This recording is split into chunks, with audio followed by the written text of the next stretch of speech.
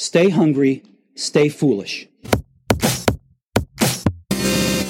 Human beings are primates, and primates are political animals. Our brains, therefore, are designed not just to hunt and gather, but also to help us get ahead socially, often via deception and self-deception.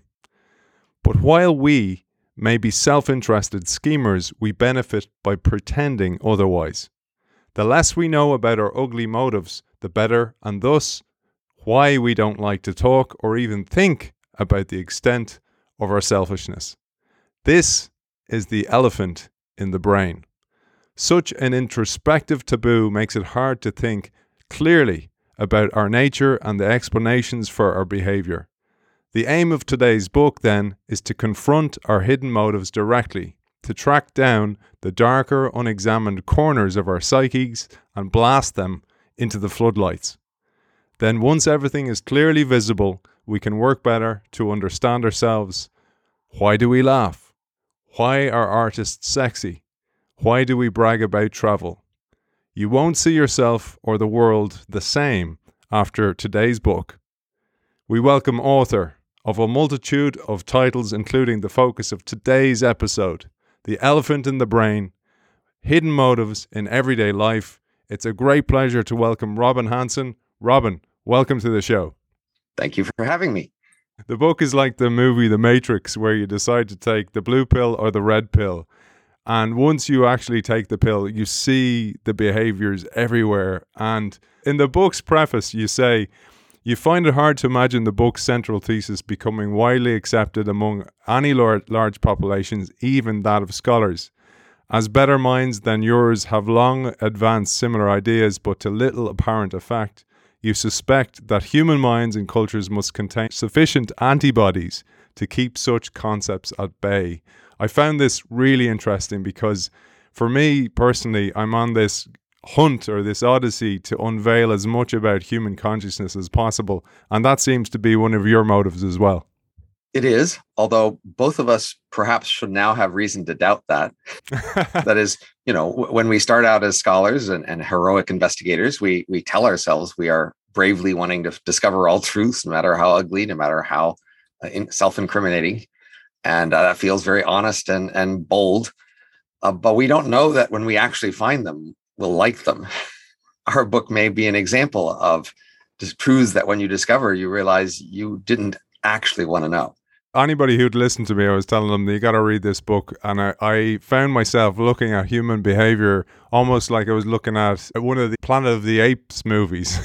And I saw us as these primates with all these behaviors, thinking we're kings of the jungle, but actually that we're just animalistic.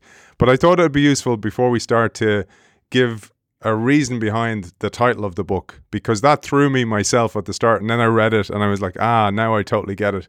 But understanding this is key to understanding the concepts behind the book. The title is the product of my co-author, who was more interested in coming up with a cutesy title like this. I'm a little more shy about titles like this, but it works and it's been effective. So the riff is off The Elephant in the Room, which is the idea that we're all often sitting in a room talking about something, and there's a big topic that we all know is there that we're kind of walking around and pretending isn't there.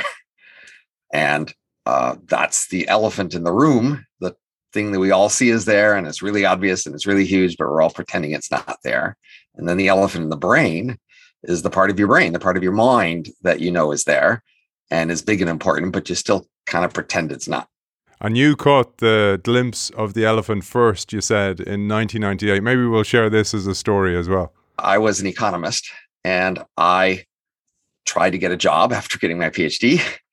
And I got some interviews for professor jobs, but in the end, I took a postdoc in health policy. And health policy was a subject that I didn't know that much about. They were hiring me because I was more of a theorist, and they wanted to introduce theorists to health policy. And there was a 2-year program. And in the first 6 months, we just went into great detail, reviewing a lot of things about health policy. I just immersed myself in the world of health and health policy. And in that sudden immersion, it was very striking that major features of the world of health and medicine were just quite at odds with the simple theoretical perspective that I had learned in graduate school and learning economic theory.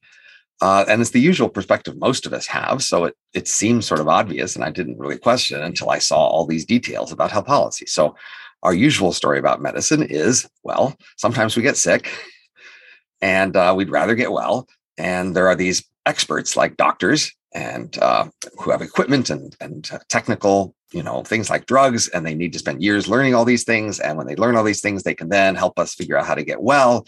Except these doctors, it's hard to judge how good they are. So we need some regulation, and their treatment can be expensive. So we need some insurance. And that's the usual story of health and medicine. And it makes sense. But the details of health policy just didn't make sense in terms of that simple story. And our chapter in the book on medicine goes through a number of particular details, but one of the most striking details about medicine that doesn't make sense from this perspective is the fact that there's actually very little correlation between health and medicine. So not only do we have studies about geographic variations, different regions that have more or less medicine and more or less health, but we also have some randomized experiments where groups of people were randomly assigned to get more or less medicine and then tracked over time. And the people who got more medicine, basically by lowering their price so they would choose to get more, those people weren't healthier. And that's got to make you stand back and think, but I thought the whole point of medicine was to make you healthier. And if the people who get more medicine aren't healthier, what's going on? In part one of the book, you create the lens through which we look at, and then you look at these realms of life through that lens and unveil them. And medicine is one that I absolutely love. Now it makes sense why that one is so dear to your heart, given your 1998 experience. Let's come back to the part one of the book, and then we'll come back and go through some of those 10 aspects of life. You share a great quote by Ralph Waldo Emerson at the start. You say, "Every man alone is sincere. At the entrance of a second person, hypocrisy begins." I love that as a framing quote. And then you talk about the thesis of the book. You say, "We human beings are a species that's not only capable of acting on hidden motives, we're designed to do it. Our brains are built to act in our self-interest, while at the same time trying hard not to appear selfish in front of other people. And in order to throw them off the trail, our brains often keep us, our conscious minds, in the dark. The less we know of our ugly motives, the easier it is for us to hide them from others." I thought that was a great way to frame the thesis of the brain and how the brain acts and how the elephant in the brain acts. To me, the whole thesis of the book is just not only surprising, it's sort of more surprising than I would have thought possible. I mean, so as you mentioned before, just the entire picture that our brains are not giving us reliable truth about our world. I mean, you might have thought that's true in some margins, some, visual illusions or something would sometimes mislead us, but that we would just be completely wrong about huge areas of our life and our world is really quite striking. The key idea, though, is that your brain was designed to live in a social world. That is, for ancient humans, their main environment that mattered was other humans. As groups of humans, they were large enough to basically keep away predators, to sort of get a reliable supply of food and shelter. But these other humans around them, that was the hard thing they had to deal with. And humans had norms, and that was a distinctive feature of humans compared to other animals. We had these rules about what you were supposed to do or not supposed to do. And we were supposed to watch out for each other to see if we're following these rules. And if you are accused of violating these rules and people get away with that accusation, then that can have dire consequences for you. So your brain is designed to try to avoid being accused of norm violations. And that's a big part of what your brain is designed for. And so your brain is all the time looking around you, wondering, what could you be accused of? And trying to make sure you have a good story about what you've been doing to avoid that accusation. And so, in fact, a lot of what we're doing all the time is asking ourselves, how could I ever be accused of doing anything wrong here? And what would my story be? What is the story about how I've been a good person doing good things here? And it was all just an innocent mistake. There's no need to hold me accountable for anything that goes wrong. That's just constantly what's going on in our subconscious and even in our conscious. So since our brain is designed to do that, then our conscious mind, the part of our mind that you're most aware of, It's more the press secretary of your mind and not the king or the president. Its job is to stand ready and to give that speech, to give that defense of yourself, so that when you are accused of something, you can be ready to defend yourself. And so your conscious mind is well aware of these good stories you've come up with about what you've been doing and why, and why it was all perfectly appropriate, and there's not any problems. That's what your conscious mind is designed to do. And so it has a story about yourself all the time in terms of like what you've been doing and why. Because a lot of our norms are norms that have to do with motives. So for example, if I hit you on purpose, that's a norm violation. But if I hit you accidentally, that can just be a forgivable mistake. It's the motive that makes the difference there. And so our motives are very important in our story about why we haven't been violating norms. And that's why we pay close attention to being able to come up with good motive stories. And so your conscious mind is aware all the time of your motives, i.e. the story you're going to tell about why you've been doing things. And those motives feel to you like they are the right answer. They are correct. They are obvious. But just like the press secretary feels like the story they're telling is the right story about the president or king.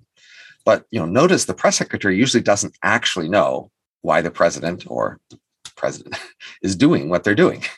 They're not given inside information about the real causes of events and choices. Their job is just to take whatever they see and come up with a good explanation that will satisfy the audience.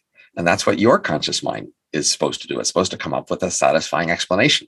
And so that's why you can just be so consistently wrong about what you're doing. Now, we criticize each other and we're open to the possibility that other people around us might be misleading us about their motives. And so we're often better at looking at other people and saying, no, I'm not so sure I believe that story about their motive, and penetrating their illusion or their story and perhaps cutting more to the truth of why they're doing things.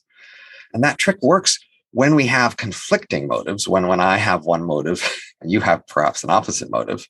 But when we all present the same motive to each other, when we all have the same sort of story we all want to present, that can make us all blind together to our motives. We may just all be saying that we are going to the doctor, for example, to get well, when we're actually going for some other reason. That is just brilliant, the idea of the press secretary. One of the hats I wear is an executive coach, and the book just threw me off totally, because one of the goals is to kind of, ask questions to probe at the person. And now I'm going to myself, the press secretary is always given the answer. It's not the president behind here. But one of the overarching things I got from the book, Robin, was empathy for others and the benefit of the doubt, and even for myself. And you say at the start of the book, in the Bible, Matthew 7:3 says, why worry about a speck in your friend's eye when you have a log in your own? And you warped that metaphor a little bit to say, why worry about the mouse in your friend's mind when you have an elephant in your own? And that was something that really kind of just blew it open for me to go, wait a second, you just cannot be judgmental here. We're animals. And when you understand how animal behaviors work, as you do, you look at primatology a lot in the book, you start to unveil so much more about human behavior. So I thought I'd jump to that, because you choose some specific cases here. And in the case of animals, they appear to be doing something and simple and straightforward. But as you dig below the surface, you unveil extra layers of complexity. Two of the behaviors you give that are just brilliant are competitive altruism and the case of the Arabian babbler. I'd love if you'd share these. One thing that comes to mind is just primates scratching each other's back. So it's a common thing that we see then primates sitting around not out hunting, not out doing things, not sitting asleep, as they are scratching each other's back. That is, they are picking pieces of dirt and bugs out of the fur of their associates. And of course, the part that you can reach the hardest is your back. So other people would be picking things out of your back. And primates spend a fair bit of time doing this. And it seems like they are just being helpful. I mean, of course, you would want things picked out of your back. Now, we might ask, well, how long do they spend picking things out of each other's back? And two obvious predictions might be that in a dirtier environment, say, where there's more things that would get in your back, you might spend more time picking things out of your back. And another might be, well, if your back is just bigger, say, compared to your fingers or the size of the things you'd be picking out, well, it will just take longer to pick things out of your back. But those don't, in fact, predict how long you spend picking things out of the fur of the other primates. What does predict is the size of your social group. How many people are in the group? So a group of 50 is going to be spending a lot more time picking out than a group of 5. Now, but the size of the group really isn't related to sort of the need of your back, how much dirt is there, how small the bugs are, et cetera. But it is related to your need to show that you care about your associates. So the larger the group, the more competition there is to gain allies and to convince people that you're on their side. And so the interpretation is that they are mainly cleaning each other's backs as a way to show, hey, I'm your bro. I care about you. We're together. And, don't forget me when times are tough. And I love the story of the Arabian babbler. So the idea, I was telling my son this, that, there's a beta male at the top of the tree on lookout duty. So this is a certain type of bird. And I'm an alpha male, and I come along and I just push him off the perch and go, I'm on duty now. I'm looking out for the tribe. I love that story. Perhaps you'll elaborate on that. In addition to pushing aside the other, they will also take food and shove it down the throats of the beta. So that in this bird group, there are some animals who are taking on more responsibility to take a risk to be at the top of the bush to watch out for predators. And they're also giving food to the other birds. And that on the surface looks very helpful. It looks like they're sticking out for each other and making sure they sort of sacrifice one for the team. But the fact that they fight over this role suggests that it's a sign of status. That is, they are respected for being at the top bird and taking on these risks, and that they are gaining from the status in their group, that they are gaining more mates and more allies by showing that they are stronger and better able to take these risks and costs. But what I thought particularly interesting is if the beta, you explain this in the book, the beta or lower comes along to take over from the alpha will ignore them and actually make them wait. And I thought about how you see this in office politics sometimes. The leader may make somebody wait there, even if they don't really have to wait. Just to show they can. Exactly, yeah. And actually how that plays out as well, where you talked about shoving the food down the mouth of another, is the same as the office politics we see, where people are trading resources or favors in order to have those people in your back. You, as you said, you scratch my back, I'll scratch yours in the future, to create little allies and alliances for the future. It's exactly the same as us in organizations. Human organizations have an awful lot of politics and an awful lot of ways we hide it, which we pretend to be doing other things. And so, yes, we're often justifying our actions in terms of benefits for the company and overall morale and scientific accuracy, et cetera, when what we're really doing is supporting our coalitions. You say many signs suggest that the keys to our intelligence lie in the harsh, unflattering light of social challenges, the arena of zero-sum games in which one person's gain is another's loss. It's not that we're completely unaware of these competitive zero-sum instincts. We just tend to give them less prominence when explaining our own behavior. In a group, we're kind of supposed to be doing things for the group. So if we get sort of the hidden motives and norms, one of the norms, say, in a company is that your actions are supposed to benefit the company, and they're not supposed to be benefiting your coalition. You're not supposed to be, helping your division at the expense of a neighboring division, or help the, coworker that's your buddy against other competing coworkers. That's not supposed to be why you do things. You're supposed to. And so we are adept at finding ways to justify what we do in terms of these larger purposes, which means we're somewhat hiding these more selfless purposes. But, just to be very clear, we want to be part of coalitions, and we have many kinds of associations of coalitions. So mating is one. We want to find mates, and when we find a mate, we are part of that pair, and that's a coalition together against the world. We're trying to be attractive to other, coalition partners, other mating partners out there. And in addition, we are trying to form coalition groups like we might at work, groups of people who will support each other and be loyal. And we're trying to attract them to be part of our group and for them to let us into their group. And in all these cases, we have to do a lot, basically, to convince them that we are loyal to them and that they should like us. And we're trying to show off whatever characteristics we could find that would be attractive to them. And we're trying to emphasize those characteristics as much as we can.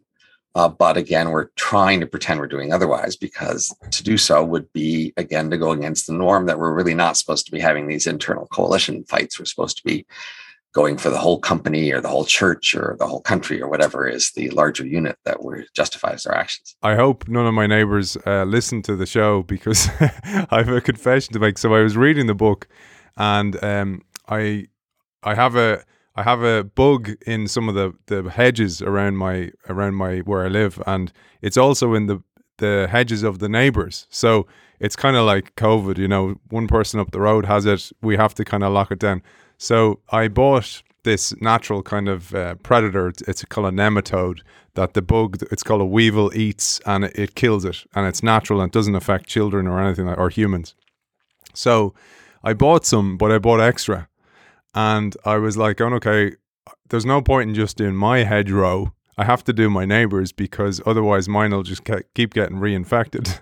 So I started to water mine with this nematode, and it was getting dark. And I went, the elephant in the brain. I'm actually doing this for my own personal gain, but it looks like it's altruism. It looks like I'm helping out my neighbors here. I could actually go ahead and do this in darkness, or I could actually turn it to my advantage. So I waited for the next morning, and I told my neighbors, I was like, I'm just going to water your thing here. And I was like kind of going, use the elephant to my own advantage. So I'm sure that's not the goal of the book, but it certainly unveiled the real reason. And you say this about you, for example, writing the book, that when we publish books, we say, oh, it's great, I'm trying to educate the world and share my ideas, but there's ulterior motives at play. But not looking at them is often to our advantage. So this is something we have to admit about the book. It's not necessarily a good self-help book. That is, if you were not to be aware of this motive for helping your neighbors, and you were to meet your neighbors and talk to them, then they might see the sincerity in your voice and in your face that you were really just trying to help, because that was what's in the forefront of your mind. When you're more conscious that you're there for this sort of social benefit, they might see that in your voice and in your face, and perhaps give you less credit for your generosity. And so being unaware of these hidden motives is usually in our interest. And that's why you have been designed not to be aware of these things. And that's why we might be doing you a bit of disservice by telling you about it. I have to say, I actually felt better knowing, because I felt I was more in control of the faculty. At least I was, as you said, the floodlights were on, and I wasn't going around with a little flashlight that hardly worked. Usually we think we want to have a flashlight, but maybe if the view is ugly enough when we turn on the lights, maybe we don't want to see. So we would say that somebody in the world should understand this stuff. So it's not obvious that everybody should, or even that most people should, because clearly evolution designed each one of us not to understand these things. And so there's plausibly a personal cost to understanding these things. But we have this large, complicated world we're in, where we're not sure we're doing things right in terms of medicine or education or politics, et cetera. And some people try to think about those institutions and ask how they might be different and whether that would be better. And those people should have a clear understanding of what's going on, under how these things work. So that would be our strongest pitch, is to say, if you want to think about the institutions in your world and figure out what's actually going on in your various social behavior in order to figure out how perhaps to change it, then you should read our book to know what's really going on. I think I think it is a brilliant self-help book, but it as you say, you take the blue pill in the Matrix and you just don't come back again. You see things the way they really are. But building on that, because I thought one of the really valuable ways to see society, and if you zoom in and look at it this way, there's two ways to the top of society. If you deem this as the top, there's dominance or prestige, or both. So understanding this was another key lens from the book. humans have this very ancient norm against dominance. That is, chimpanzees or other sorts of primates, they have very explicit dominance hierarchies, where some group of chimpanzees is the top, and they get advantages. They get the advantage location, best food, best mates, and others don't. And humans created this, what's called a reverse dominance hierarchy, where everybody sort of gets together and says, we're not going to let anybody dominate anybody here. And if anybody tries to do that, the rest of us are going to gang up on them and make them stop. And that was an important element in early human behavior. And so they were very egalitarian in that way, and they shared food and they made collective decisions, but they allowed prestige. And prestige is another way that some people are better than others, but not via threatening power or physical power or other threats. It's through just being admirable and other people wanting to follow and copy you. And so humans, it's okay to be prestigious, and in fact, admirable to be prestigious, but bad to be dominant. And we can see the difference in terms of whether you look at someone who's acting dominant.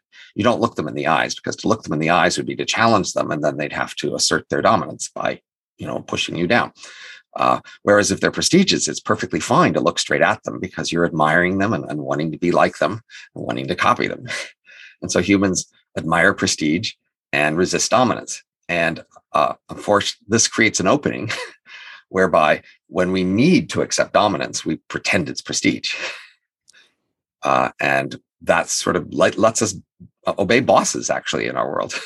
So in our world, compared to ancient worlds, we have these hierarchical organizations which require a lot of coordination, and therefore require some sort of centers to issue orders that go out to other people, which feels a lot like dominance. Giving someone an order feels like they're dominating you. And it's easily to see that way. And we humans are supposed to resist that thing, which is a classic reason why people have thought bosses were bad and that you shouldn't accept bosses. But of course, we have to.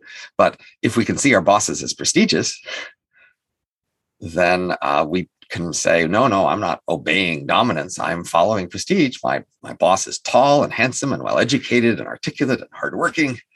And he's got a good idea for what we should be doing. And I'm going along with that good idea.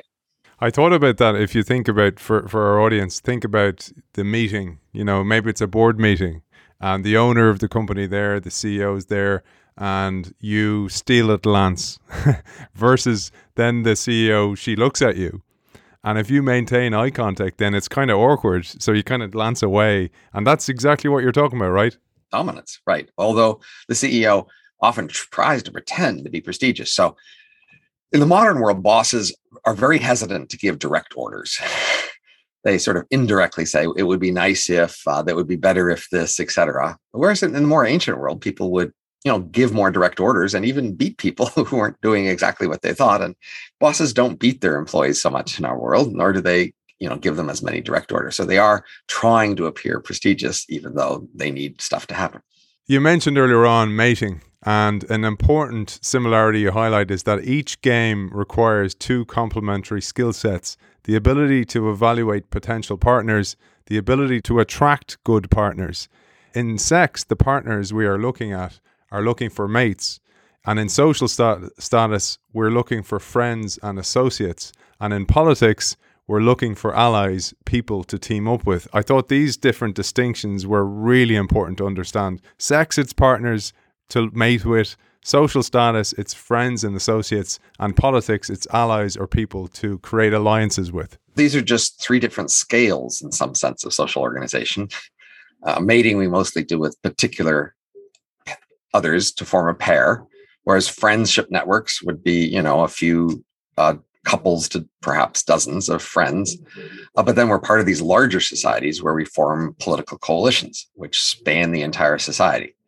And we want to show that we are loyal to each of these groups, and we want each of these groups to accept us as loyal members of their groups. But we have different strategies for each of these groups. So for mates, you want to show yourself as an attractive mate. And part of that is to show yourself that other people like you and other people find you valuable, and you're smart and energetic and, perhaps young, all the other sorts of characteristics that might be attractive in a mate. Whereas for friends, you want to show that you are loyal to them. You will look, watch out for them, and you care about them, you're attentive to what they want, and you understand them, and that you will have their back if there's a conflict between them and somebody else. And those are sort of very local things. But politics is more about larger coalitions. Now, in a firm, it can be a coalition within the firm, or be different factions in the firm, and then perhaps in a nation, there might be faction in the nations. But in politics, we're trying to show loyalty to our faction. And so if our faction is associated with some position, we want to show our loyalty to that position. And if something else is associated with the opposite position, we want to distance ourselves from that. And in fact, that's very important to us because we want the people around us who share our politics to feel like we are loyal to our political faction. Now, in a modern democracy, the number of people voting is usually so large that it's very rare for the election to be decided by exactly one vote. And so you actually have a relatively little influence over the entire election in terms of your vote, but you can influence what people around you think. And so plausibly, you're paying a lot more attention to projecting the right image and stance toward politics because of that than because of actually how you would influence the election. So on politics, I'll skip there because I was telling you, I just finished the book 5 minutes before we came on, and I read the politics chapter, and I thought it was interesting how you say, like, if you were to ask me the nitty gritty about a certain candidate that I voted for, I'll forget, particularly a few months later. But it's the thing I pay attention to are the values, or the espoused values of that candidate or the party that they are a part of.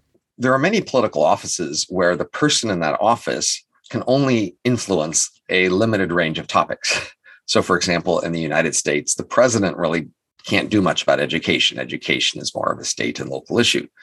Nevertheless, people care that their president share their opinions and stance about education. And people are actually more interested in seeing that their politicians share their stances on opinions that they are actually effective. So in Congress, for example, there are Congress people who are good at sort of managing committees and making deals behind the scene and putting together packages that'll get passed. And others are not so good at all that politicking. But most voters don't seem to care about that difference. They mainly seem to care that you share their opinions, even if their opinions don't actually matter for the current set of bills that will come up, or even the kinds of things Congress can have opinions on. And map that then to what you say about medicine. So in the chapter about medicine, you say, well, the same thing happens there when somebody goes to a doctor. They're actually not going, well, what's the record this doctor has, etc. It's actually more, do I like them? Do I get on with them, etc. It's a striking fact about both law and medicine that the way we choose them is primarily based on status and prestige, and much less on other things we could use. So that is, we could use track records for lawyers and doctors. We could have a record of which patients they had and which conditions they had and what the outcome was, and then perhaps doing regressions of those things, controlling for various factors. That would be a completely reasonable way to judge our doctors and our lawyers. I actually know someone who has a startup where they're trying to collect track records on lawyers, because lawyers, events happen in courtrooms, they're public, but they're just filed away in dirty file cabinets in the basements of courthouse, and they're actually hard to collect all these records. But customers don't seem very interested in track records of doctors or of lawyers. In fact, we have a famous experiment in medicine where people about to undergo heart surgery who faced, say, a 1% to 3% risk of dying in that surgery were asked whether they wanted to see the track records of that surgeon compared to other surgeons, and perhaps their hospital compared to other hospitals. And this information would have been worth many tens of thousands of dollars, according to this, high risk they had of dying. But only 8% were willing to pay $50 for this information.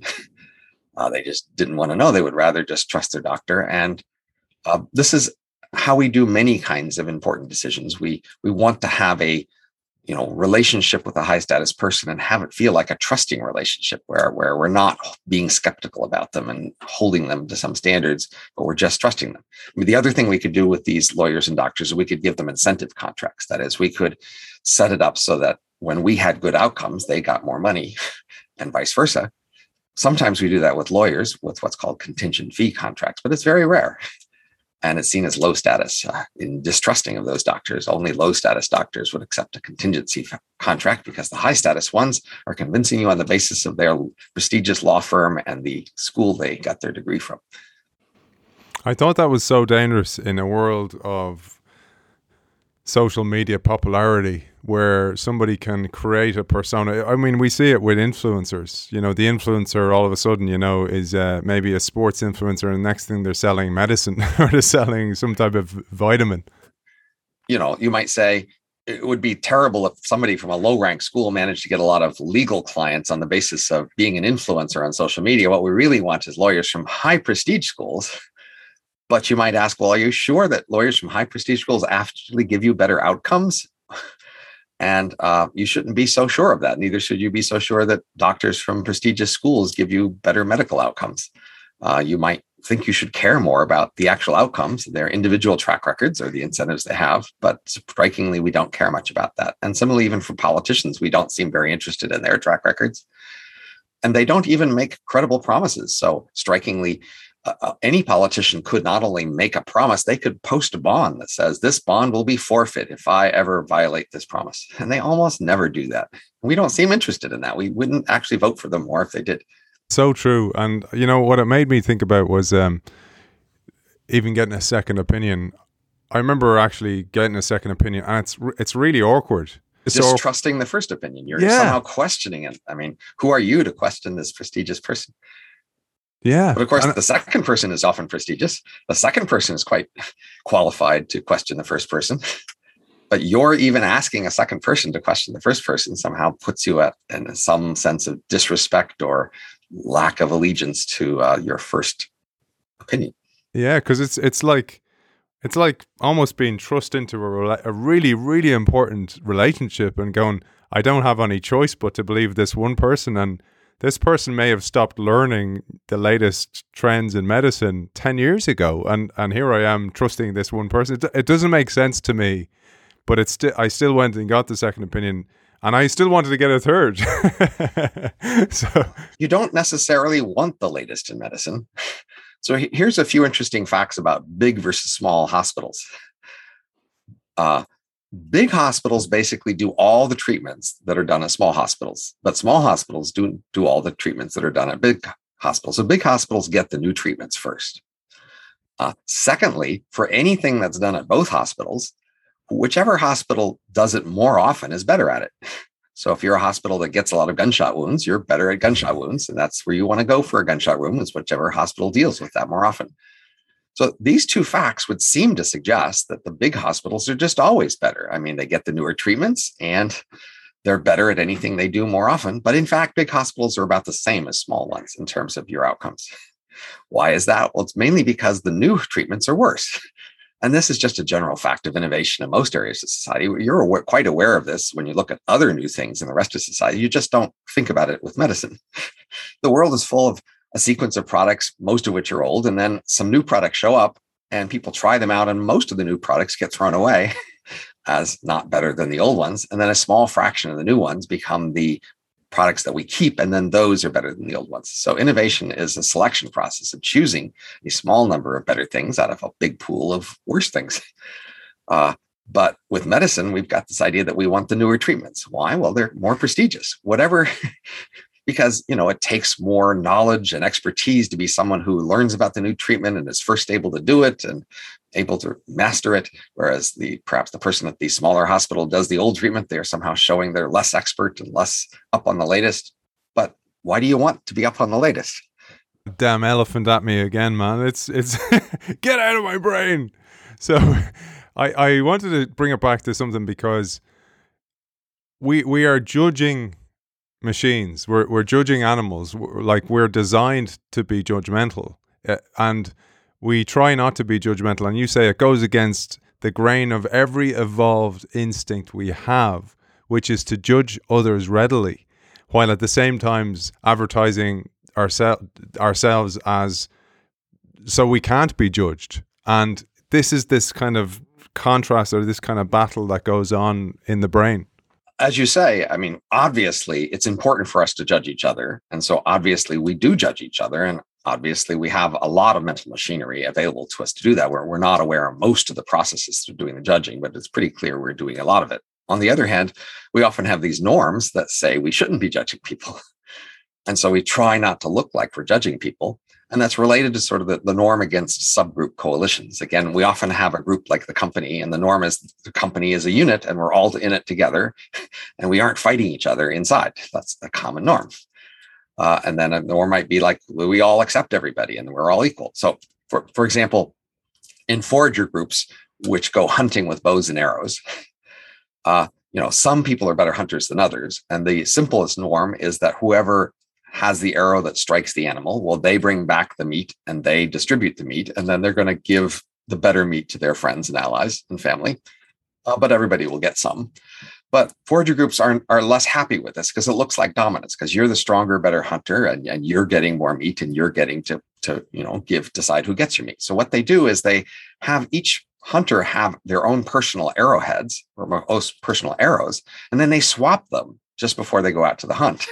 And so now if, my arrowhead hits the animal, I get to distribute the meat, but somebody else shot that arrowhead from their bow. And so we've tried to randomize and try to hide the fact that I'm a better hunter because we see that as dominance. Of course, they gossip and everybody really knows. So who are they fooling? Well, they're pretending that they don't care so much about who's the better hunter and trying to, act as if that doesn't matter so much, but it does. That's so good, man. I'm just thinking of, in office politics and like kind of going, that was my idea. Sure.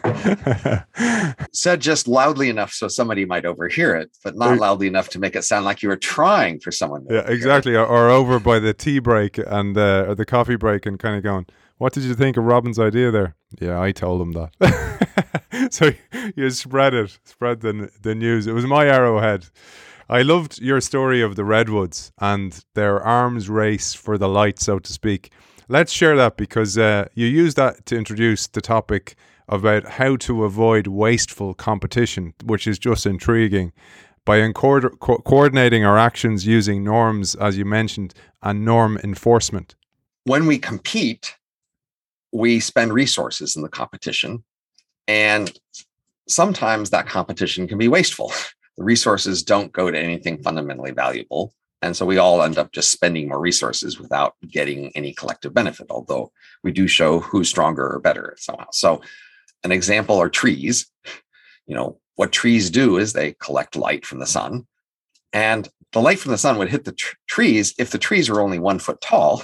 Trees don't need to be very tall in order to collect sunlight. And so small bushes would be plenty enough to collect sunlight. So what are the trees doing tens of feet above the ground? Well, the problem is if one tree grows a little taller, it collects more sunlight and casts shadows on the other bushes, and they have to be taller as well in order to rise up to get the sun. And so if you want to get as full sunlight, you have to be as tall as the rest of the trees. And so there's a competition among the trees to rise high and to collect as much sunlight as possible. And of course, redwoods are famously some of the tallest trees, which rise the highest to collect the most sunlight. But the effort they do to that is mostly a waste. These trees are producing these enormous trunks and the strong fiber that they don't actually help their body. And all of this effort is a waste.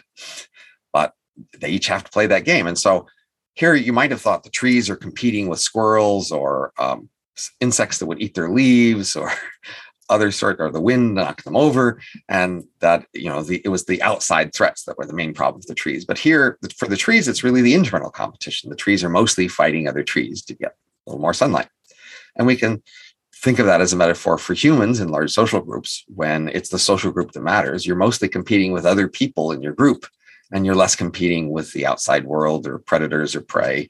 All of those things are manageable, but you need to do better in your group. And then you want to ask, well, what is it that helps you do better in your group?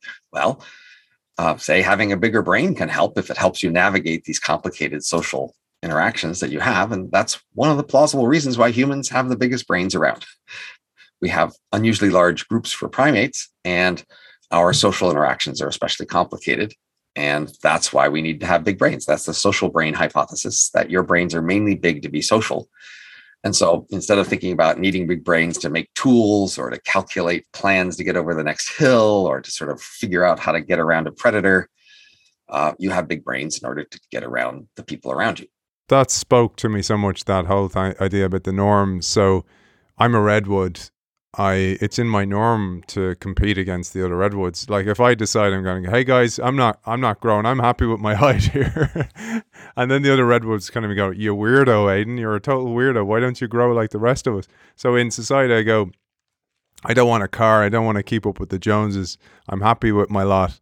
And I stand out, not in a good way, to the rest of the community. And then they start to shun me or disregard me in some way. Then we might altogether create a norm against some kinds of wasteful competition. And we might think of that's the norm against dominance in human groups. So in a primate group, the dominance hierarchy might be settled by fights. We might have fist fights and stealing things and a lot of violence in order to decide who's dominant. And human groups decided, well, that wasn't such a good way to decide who's on top, because that's pretty destructive. And so we create this norm. Nobody hits anyone. Nobody threatens to hit anyone. You share the food, etc.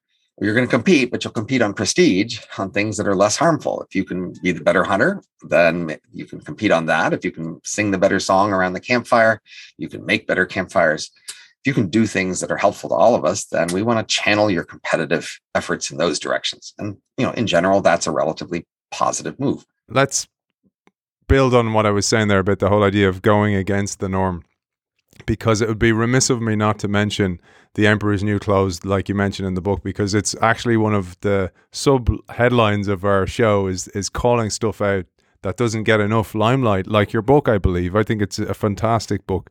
One of the best books I've read in such a long time. I really loved it, because this show likes to point at those things. It likes to turn on the floodlight to things that we don't see enough.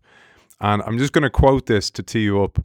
The whole town knew that the king was being swindled by the con men, but this fact was crucially not common knowledge. Everyone saw the king was naked, but at the same time everyone was worried that other people might believe the con men.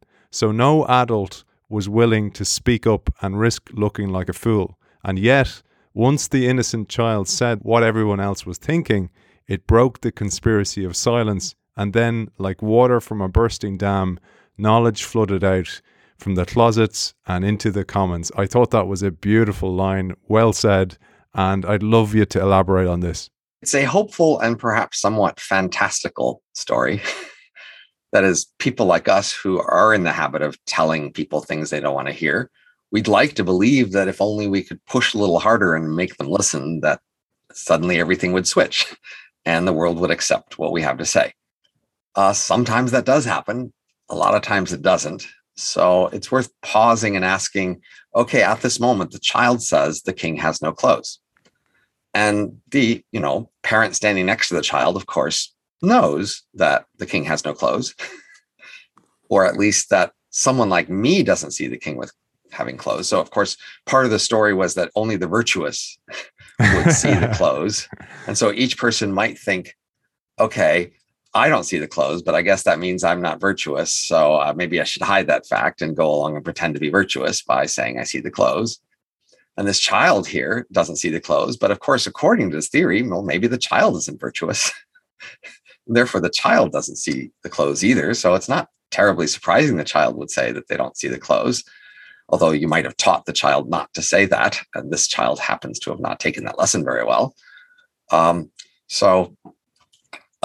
question is, if enough people think that enough other people might be about to switch, then they might switch. And this is a standard story in, say, revolutions or protests, which is, a lot of us are unhappy about something, and then somebody goes out and protests. And now somebody else thinks, oh, well, now that I see that person protesting, I'm willing to join the protest. And then a third person might see that, and it might sort of grow. And the question is, how many people does it take to get how many other people to be willing to admit to something and say it out loud? And then perhaps eventually enough people will say that we all realize that even most of us aren't too happy about something. And, that's why, say, a repressive government would be especially eager to prevent those first few people from ever going out. But of course, if they put a high cost on going out, then that first few person who goes out and willing to pay that high cost sends a much stronger signal that they are actually unhappy. So you may, have the opposite effect by getting out. So whereas in our world, it's so easy to complain, somebody complains on Twitter, you hardly think that's much of a message at all. Maybe we don't actually find out that all of us are unhappy about something just because we know so many people are just eager to complain just as a matter of habit. They just like to complain. So it's not actually clear in the story of the emperor's new clothes that one child pointing out the emperor being naked would actually make everybody switch. And in fact, we have lots of things that we all hide our eyes from in our society that a few people often expose, and we just ignore that. And in fact, that's what we say in our book, as you mentioned, that people throughout history have said many things like what we're saying in our book. They have pointed out many sorts of ways in which we are hypocritical, and the world has gone on ignoring them. Some people have acknowledged those things, enough people that some of these people became somewhat famous, and then we have records of them. With people who said such things and nobody listened, we don't have records of them. But it's just not going to be clear when we're willing to acknowledge these things and when not. And plausibly, it just might have to do with sort of the social status of the people making the complaint or pointing out the problem. If, for example, this young child was handsome and from rich parents and had a great future, then we might think, well, this child's going to say that, so the future kids will say that, so I want to be on their team. It made me think about, well, for me, not saying it, not being the kid who goes, hey, this is bull, this is bull crap, he's naked. I'd feel like I was wearing a mask, and I'd actually kind of feel at odds with myself and make me feel sick. And I wanted to connect that to right to the end of the book, to part 2, to religion, because you talked about how sermons worked. And I wanted to try and connect the dots here between these two chapters. You say, for example, if a preacher is standing up railing against contraception or homosexuality, for example, you might personally disagree with the message. But unless enough people boo the message or speak out against it, the norm will lodge itself into common consciousness. Thus, by attending a sermon, you're learning not just what God, in inverted commas here, or the preacher thinks, but also what the rest of your congregation, and this is the key point, is willing to accept. And that is one of the key points you make here. You can have an equilibrium where everybody goes along with something, and that can be consistent with most everyone privately thinking that's a great norm and most everyone privately thinking that's a bad norm. Both are consistent with the fact that everyone's going along with it. And so you can't be that sure what everybody really thinks by looking at a norm. Of course, you could think that historically somehow your culture has been selected to have a norm like that, and therefore perhaps historically cultures were better off having such a norm. And you might think, well, I guess that means I should too. And that's, of course, long been a force for conservatism and being reluctant to make changes. But of course, it can work the opposite, of course, for changes that people are too eager to make. So once we all know that many norms might be something none of us really support, some people might support the opposite norm, say to be embracing of homosexuality. And then enough other people might think, well, that's going to be the new norm, and jump on that bandwagon. And we might all think, that's the new bandwagon, I should jump on it too. And we might all jump on the bandwagon believing that that's going to be the new thing. And we want to be first to be jumping on the new thing to show our support for the new thing. But that doesn't necessarily mean we all believe that new thing is a better norm. The mere fact of change doesn't show that it's better off. The mere fact that the child said the king was naked and everybody agreed doesn't mean the king was naked. That's a separate objective fact about the world. And it might have been the king was actually clothed, and people decided they wanted to show their opposition to the king by calling him naked. It's so poignant for the listeners of the show, Robin, because many of them are the kid who calls out the organization needs to change, we need to change what we do, etc. And as you say, there's a price to pay for that, because you go against the congregation sometimes and it doesn't work. Whistleblowers, it doesn't always end well. It actually mostly doesn't end well for the whistleblower. Right. But the key thing to notice is the mere fact that there's a whistleblower doesn't mean the whistleblower is right. We just need to hold ourselves to this independent objective standard that says that, look, the social consensus can be wrong in both directions. And we just have to look at our evidence to decide what's actually true, and not be swayed either by the fact that social consensus is against something or by the fact that somebody is being heroically paying costs and brave in order to oppose it. Both of those are only weak indication that something's true. One of the things that really jumped out to me was in innovation work or change work or any type of new ideas within an organization, oftentimes the best tactic is to make your idea someone else's idea, like I mentioned about, like kind of like the arrows. let them think it was their arrow that hit the target. And this happens a lot in innovation where it's actually strategic sometimes to let your boss steal the credit for your idea when it's successful, because they'll only take the credit when they're successful. And you tell us, in general, it's much easier for first-hand witnesses to detect a crime than to convince others who are far removed. The takeaway for the would-be cheater is that anything that hampers enforcement or prosecution will improve the odds of getting away with a crime. And this is where discretion comes in. And such discretions you talk about can take many forms, including pretexts, discreet communication, skirting a norm, and subtlety. Maybe we can share a little on each or an overview of them all. Easy to go through an example. So in many areas of the United States, it's illegal to walk outside drinking alcohol. You're supposed to do that inside somewhere. Yet, of course, many people want to walk outside drinking alcohol. And police don't really want to enforce this law. Most of them don't believe it's very important. They don't believe that people drinking alcohol outside are causing much problem. And so the police are kind of looking for an excuse not to enforce the law. And so that's part of the discretion and subtlety.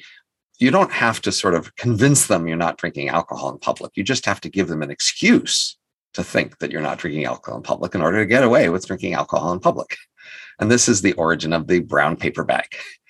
That is, you might go to a liquor store and buy a bottle of alcohol, and you would be given a brown paper bag to put that bottle in. And then you would open the bottle, but keep it in the bag and drink out of the bottle with the bag around the bottle. And so now the police might see you drinking something out of a bag in public, and they're almost sure that it's alcohol, because why else would you keep the bag around the bottle? But they can't prove that it's alcohol until they walk up and ask you to show them it. And they don't want to actually enforce the rules, so they can use that as an excuse. Oh, well, they were drinking out of the brown paper bag, and I didn't have sufficient cause to ask them to show me whether it was alcohol. But what's really going on is they don't want to enforce the rule. The key point is that many of us are breaking rules all the time, and the people around us are seeing us break the rules all the time. But their choice is whether to see it officially and to call us on it, or whether to just let it slide. And that's, of course, a key problem that often rules that we care about are let slide. So, for example, in the Me Too stories, there are many people who are harassing coworkers around them, and many other people around them were well aware of that harassment. There's a nice movie called The Assistant, which portrays that scenario. Yet the people around them had excuses to pretend they didn't see. They had ways to say, well, that could have been innocent. There were other possible interpretations, or maybe I wasn't even there. I wasn't looking in that direction, or I was too busy and I had to do something else. Or if I did something, I would suffer the consequences, but nobody else would back me up. That's what I believed. And therefore, you can just let things slide. And in some sense, a lot of rule breaking is basically getting the people around you to be willing to go along with your rule breaking, in the sense of pretending not to see. It's so important for organizations to avoid huge crises. We had a show on Enron a few weeks ago. We talked about that. The same thing happened. People turned a blind eye or decided, my bonus is more important than actually calling things out. The Dieselgate scandal, it goes on and on. But let's bring it all together the way you do in the book, and you do in one of your TED Talks as well, with some science to back it all up. Because in the 1960s and 70s, neuroscientists Roger Sperry and Michael Gazzaniga conducted some of the most profound research in the history of psychology, a series of experiments that would launch Gazzaniga into an illustrious career as the grandfather of cognitive neuroscience, and for which Sperry would eventually win the Nobel Prize in 1981. I'd love you to share this and the context of the elephant in the brain. The key question is, how capable are humans of having hidden motives? That is, how often do we have one motive that actually drives their behavior and have another motive that's what we think happens. Now, I'm fairly sure all of us will admit this happens at some frequency. We can all make mistakes, surely, about our motives. And therefore, sometimes we're going to be mistaken about our motives. The claim in the book here is that we have a lot of hidden motives. And you might think, well, that claim is pretty surprising and you're going to need some more proof. So in the beginning of our book, we go through some concrete examples showing hidden motives being perhaps a bit more common than you might have realized. Now, that's not going to prove that they're as common as we say in the book. The rest of the book is what we need to show that, but at least it makes it more plausible. All right, so years ago, doctors, for some reason, later deemed to be inappropriate, decided that they would try to fix some problems by splitting people's brains. So inside your head are two halves of your brain connected by a small connection. So it really is like two halves of a brain in a small connection. So these surgeons went in and cut that connection. And that basically put two brains in the heads of these patients who couldn't really talk to each other except via external cues by seeing what they were doing. So each half of your brain is connected to one eye and one ear and controls one arm and one leg. And then one of the half of your brain controls your mouth. So then they would put these patients in an environment where they could split what these brains could see and hear so that they could talk to one ear and the other ear wouldn't hear it. And they could show something to one eye and the other eye wouldn't see it. And now they could talk to one brain and then see what the other brain does. And so in particular, they could tell one brain in their ear, stand up. And then that brain was cooperative enough to use its one arm and one leg to start standing up. And then the other arm and leg would go along with it and help stand up because, we're cooperative, these two parts of the brain. And then you could ask the other half of the brain, why did you stand up? And you have to see that this other half of the brain just doesn't know why they stood up because these brains are disconnected. They were just going along with the standing up and doing it. And the honest answer would, of course, be, I don't know why I stood up. The other half of my brain seems to have been in charge of that. Why don't you ask them? And strikingly, that's not what we do. We, instead of saying that we don't know, we make something up. That is, we pretend like we do know why we do things, even when we don't. And so, for example, we might have said, I wanted to get a Coke. That's why I stood up. There's a vending machine over there, and I was going to head over to the vending machine.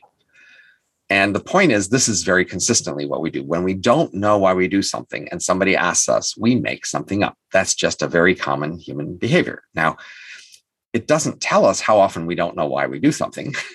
It just shows us we're the sort of people who, if we didn't know why we do things, we would make up an answer instead of admitting it, which means we could have a high rate of not knowing why we do things, but it doesn't prove that. Let's connect that back to when we talked about earlier on about the press secretary. So we do it, and then the press secretary comes out and explains it. And as you say in the show, The West Wing, the press secretary is like, oh, I'm actually at my best when I know least, when I'm the least informed person in the room. I can tell whatever story I want. I love that. When I actually know I'm not telling a lie, I'm better. But let's try and we've 20 minutes left. Let's try and get some of the 10 aspects of life that you discuss because they're fascinating. They include body language, laughter, conversation, consumption, art, charity, education, medicine, religion, and politics.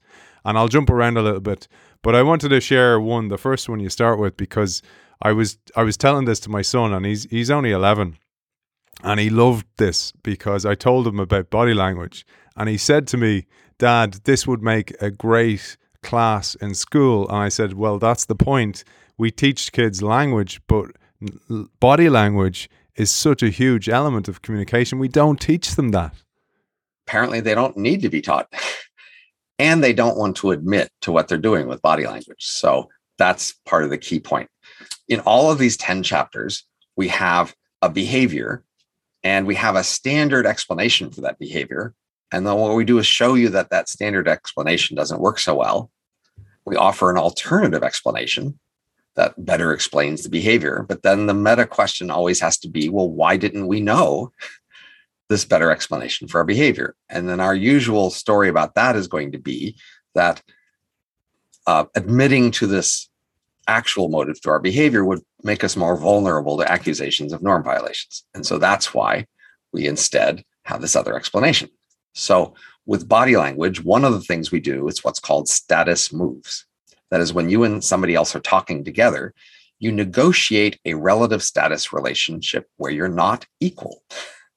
One of you is higher status than the other in this relationship. And you negotiate this and show this through where your eyes look, the size of the space your body takes up, who looks directly, who looks away, who sets the pace of conversation or movement if you're talking.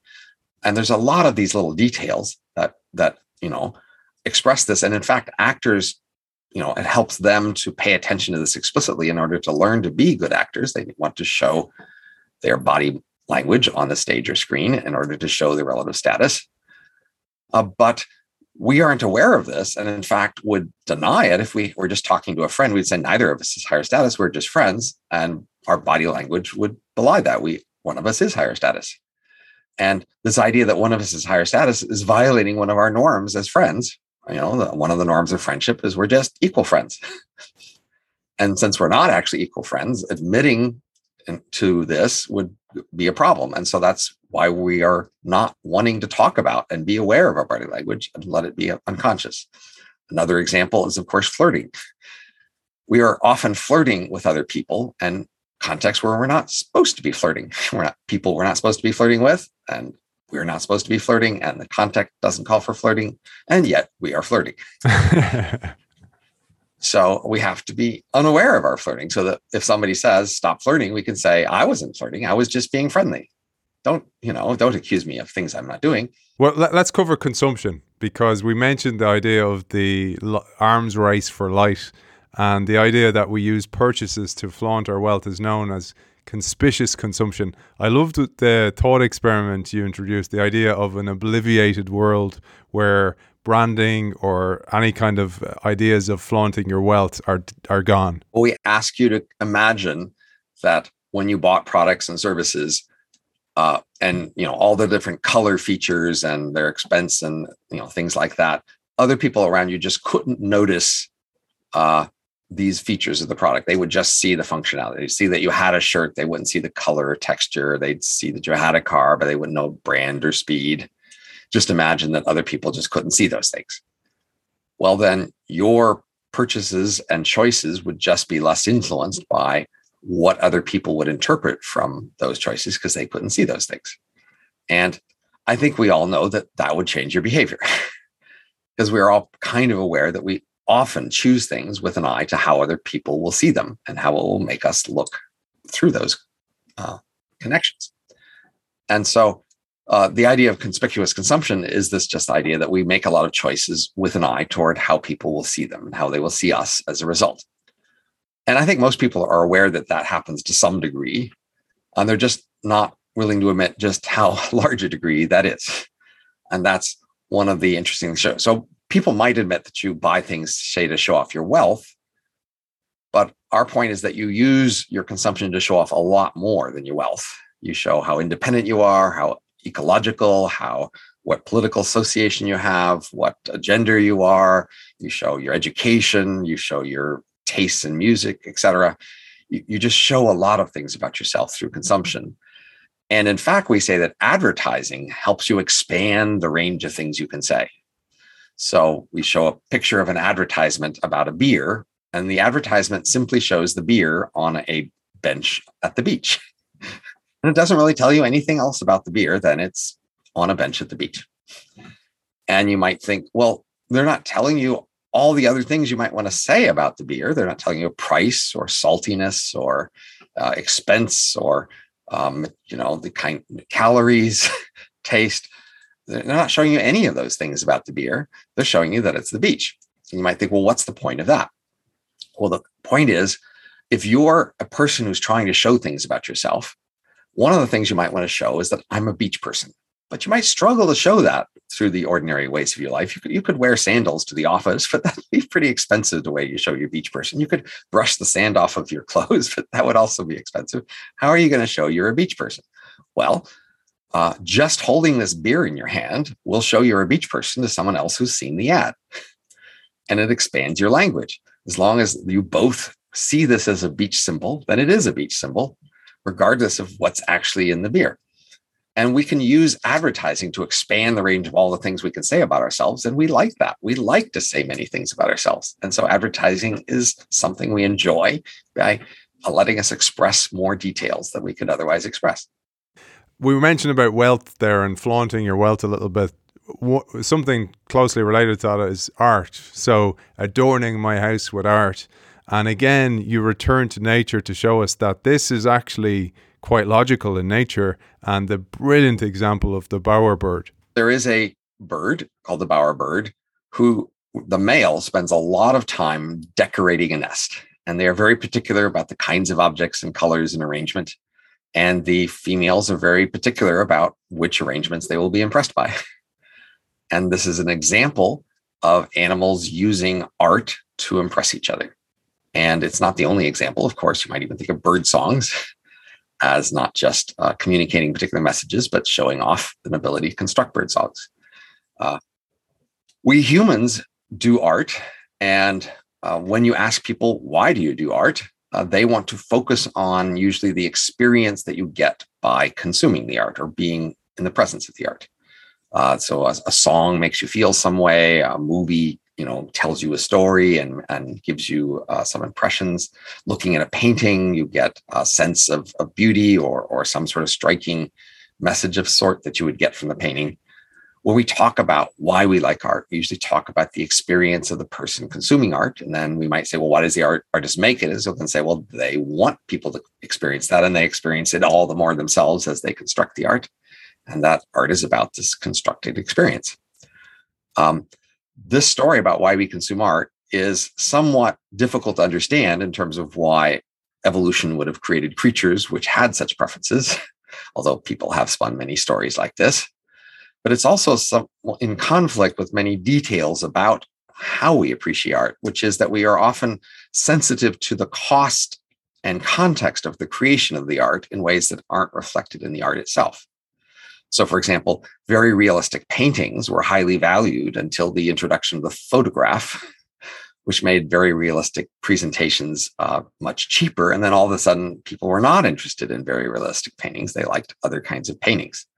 We talk about how in the United States, a century and a half ago, prisoners were served lobster regularly. And there were laws about how you couldn't serve them lobster more than so many days a week, because that would be cruel punishment. Now, today, lobster is very expensive and rare, and so it's a luxury you get in restaurants, and nobody serves lobsters to prisoners. And we care about how many people made a piece of art. If it was made by a committee or a group of people, we are less impressed and less interested in the art. And if it was made by a single person, then that seems to be us more interesting. And so seeing the context of the creation of the art being important to us and whether we value the art suggests that it's more about being impressed by the artist and associating and affiliating with that artist. So as you talked about before, even with coalitions, we want to impress other people with ourselves. We also want to be able to discern other people and tell who's how impressive. And that's one of the abilities we are showing with art. That is, some artists are better than others, and they are more impressive. And the artists are trying to show that they are more impressive, but art lovers are trying to show that they are better able to tell who are the more impressive artists. That's a skill that's valued by others. You would like other people you're allies with to be better at choosing who to have as your allies. And the better they are at discerning better people, the better your group will be at having better allies. On education, you had this experience. So, for example, Coursera, you can do all these online courses. You can get a degree from many of the excellent establishments all over the world, but you won't get the slip of paper to say you got the degree, the certification. And you benefited from this massively, where it didn't matter so much to you, but so many people pay for that privilege because it's the privilege and it's the bowerbird showing off the art that is so much more important than actually the art itself. Stanford University is one of the most respected universities in the country, and I presume many students would love to go there but can't get in, and they would be envious of Stanford students. But what exactly would they envy? So I was living near Stanford University, and I got in the habit of just going in and sitting in on Stanford classes without asking for permission. I didn't register or apply to the university. I just sat in on the classes and, participated in discussions, did some assignments and things like that. Nobody cared. And in fact, professors would generally be flattered if somebody from outside the university wanted to sit in on their class without registering. That's a rare thing and would be some sort of endorsement of you as a teacher. So I was able to do that. And, nobody really tries to prevent that sort of thing. And in fact, one of my teachers wrote a letter of recommendation for me on the basis of my participation in their class, which helped me get into graduate school. So the striking fact is that most students don't want to do this. Even telling you now, it's not going to cause a flood of students to go out and try to do this, because you all know that what you really want is the degree and not the education. If you just wanted the education itself, you can go get that for free. And anyone can get the very best education by doing that. But if what you want is the degree, well, then you're going to have to apply and get accepted and go through the usual paperwork. So it shows that we, in fact, want the degree more than we want the education itself. And again, it's an entanglement where actually what employers are looking for is the degree to show you can finish it. It's not actually the fact that you learned it all. It's relatively clear that people don't learn very much that's useful in school. And what they do learn, they quickly forget. Nevertheless, say bartenders who have a high school education make more than those who don't. And bartenders who have the college degree make more than those with the high school education. We pay more for people with degrees, even when what they learned is not relevant to the job. And in fact, most of what people learn isn't relevant, and they hardly remember much of what they supposedly learned. Nevertheless, we still give students with degrees better jobs, and that's because probably on average they are better at those jobs, which means that the school is showing at least that they are better employees, even if it's not created through the process of these material they're learning in classes. My press secretary is telling me time's up. So we've one last piece of work, which is the medicine part I mentioned. And you introduced this brilliant hypothesis. And if there's one thing we learn throughout the book is that our motives are rarely the full story here. And I'm going to read out this little passage that's just fantastic. It's the logic of conspicuous caring is especially clear in what happened to England's King Charles II, who fell inexplicably ill on February 2nd, 1685. The records of the king's treatment were released by his physicians, who wanted to convince the public that they had done everything in their power to save the king. And what exactly did that entail? This is what happened. After a pint of blood had been drawn from His Royal Majesty, he was forced to swallow antimony, a toxic metal. He vomited and was given a series of enemas. His hair was shaved off and he had blistering agents applied to the scalp to drive bad humours downward. Plasters of chemical irritants, including pigeon droppings, were applied to the soles of his royal feet to attract the falling humours. Another 10 ounces of blood was drawn. The king was given white sugar candy to cheer him up, then prodded with a red-hot poker. He was then given 40 drops of ooze from the skull of a man that was never buried, who it was promised had died a most violent death. Finally, crushed stones from the intestines of a goat from East India were forced down the royal throat. Not surprisingly, you tell us, King Charles died on February 6th, 4 days later. But you say, notice all the conspicuous effort made in the story, and this is the key to one of the themes you talk about in the chapter on medicine. Modern medicine has many valuable treatments and processes that can help people get well and prevent them from getting sick. But the overall style of medicine is pretty similar today to distant past periods when medicine was far less useful or effective. And this story of this king is an example. So most of these things that they did were hurtful, actually, and not helpful. And we actually have medical textbooks from ancient Egypt from over 4,000 years ago describing how they treated people then. And those ancient Egyptian textbooks have a pretty similar description. That is, there's experts and they go to school to learn how to be experts, and they look at a lot of complicated things to figure out what category to put you in terms of your problem. And then they have a lot of expensive, obscure, complicated treatments to give you that nobody else could think of giving you because they are so random and specific. and most of them hurt you. But that's been the nature of medicine for a very long time. And even if today we're better at it, we seem to be doing way too much medicine today. And so the marginal medicine is, in fact, not helpful, even if it's finally good enough to not be hurtful either.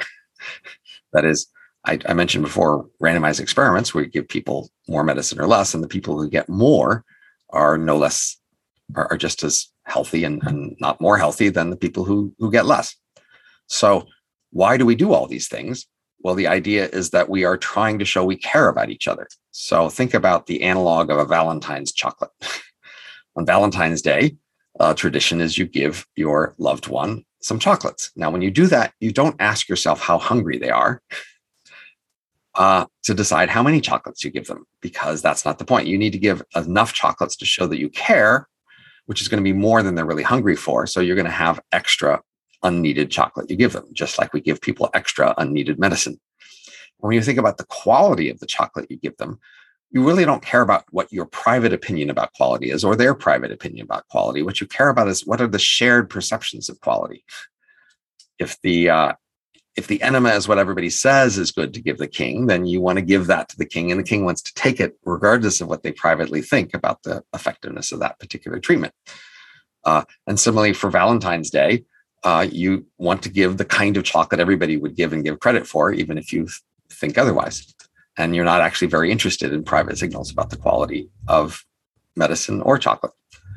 Robin, I love the book, and I know you're one of the things you mentioned is that, you know, it can be a difficult reading for some people. Like, some people don't want to take the pill to unveil the elephant.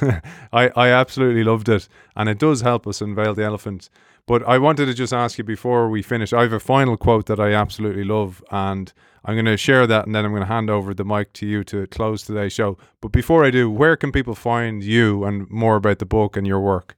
I have a website, hanson.gmu.edu. I'm on Twitter at Robin Hanson. I just type in the word Robin Hanson into Google or another search engine, and easy to find things about me. Brilliant, Robin. Okay, I'm going to finish on this quote that I loved, because it speaks a little bit to the spirit of this show as well. And it says, "To the little guys, often grumbling in the corner, who've said this sort of thing for ages, you are right more than you knew it." I love that little line. It just spoke to me, and I just wanted to share that. Robin, I'm going to hand over to you. What's your final message for our audience? What's your final message for their press secretaries or their elephants in their brains? Evolution decided that you shouldn't know this stuff. And in the ancient environments, that was quite plausibly true. That is, you know, your world hardly changed. People have been doing the same thing for many thousands of years. And you weren't in charge of trying to decide how to organize your world or how to do things. You just did what everybody had always done. And the things you did made sense. And you didn't really need to know exactly why you were doing what you were doing. You needed to protect yourself from accusations. Now, today, we live in a different world, but still a lot of factors are similar in the sense that you still need to protect yourself from accusations, and having false beliefs about your motives actually helps you do that and helps you in the modern world. So if your main priority is just to go about your life and have a smooth interaction with the people and have people like you and respect you, then you probably don't want to know this stuff. And you are really quite capable of forgetting everything you've just heard. That's a thing people can do. And, you know, as a teacher, I can tell you students have shown that capability over and over again for millennia. So that's not a problem. Now, why might you want to remember this stuff? Well, perhaps you're in a role in society where you especially need to understand other people, and you can't quite rely so much on just copying what everybody else has done. You might be a manager or a salesperson, where you really need to see people's motives, and that would help you sort of invent a new sales technique or a new way to pitch things. And then you need to understand things there. You might be someone like me who's relatively nerdy, wherein the usual intuitions about just how to do things don't quite so easily come to your mind. So for someone like me, you'll need to think through things a little more consciously in order to figure out what the better things to do are. I mean, that will come at the expense of your sincerity, but honestly, if you're like me, you're clumsy enough, you're better off consciously doing the right thing for less sincere reasons than doing what you would usually do. But the main target of our book are people who want to understand the social world around them in order to recommend larger social changes, people who want to think about politics or policy and social science. If your job in the world is to describe and understand the social world enough to, make claims about it or recommend changes to it, then it's your responsibility to know what's actually going on. And you should read a book like this or get the same information from some other source. You should know what we're actually doing.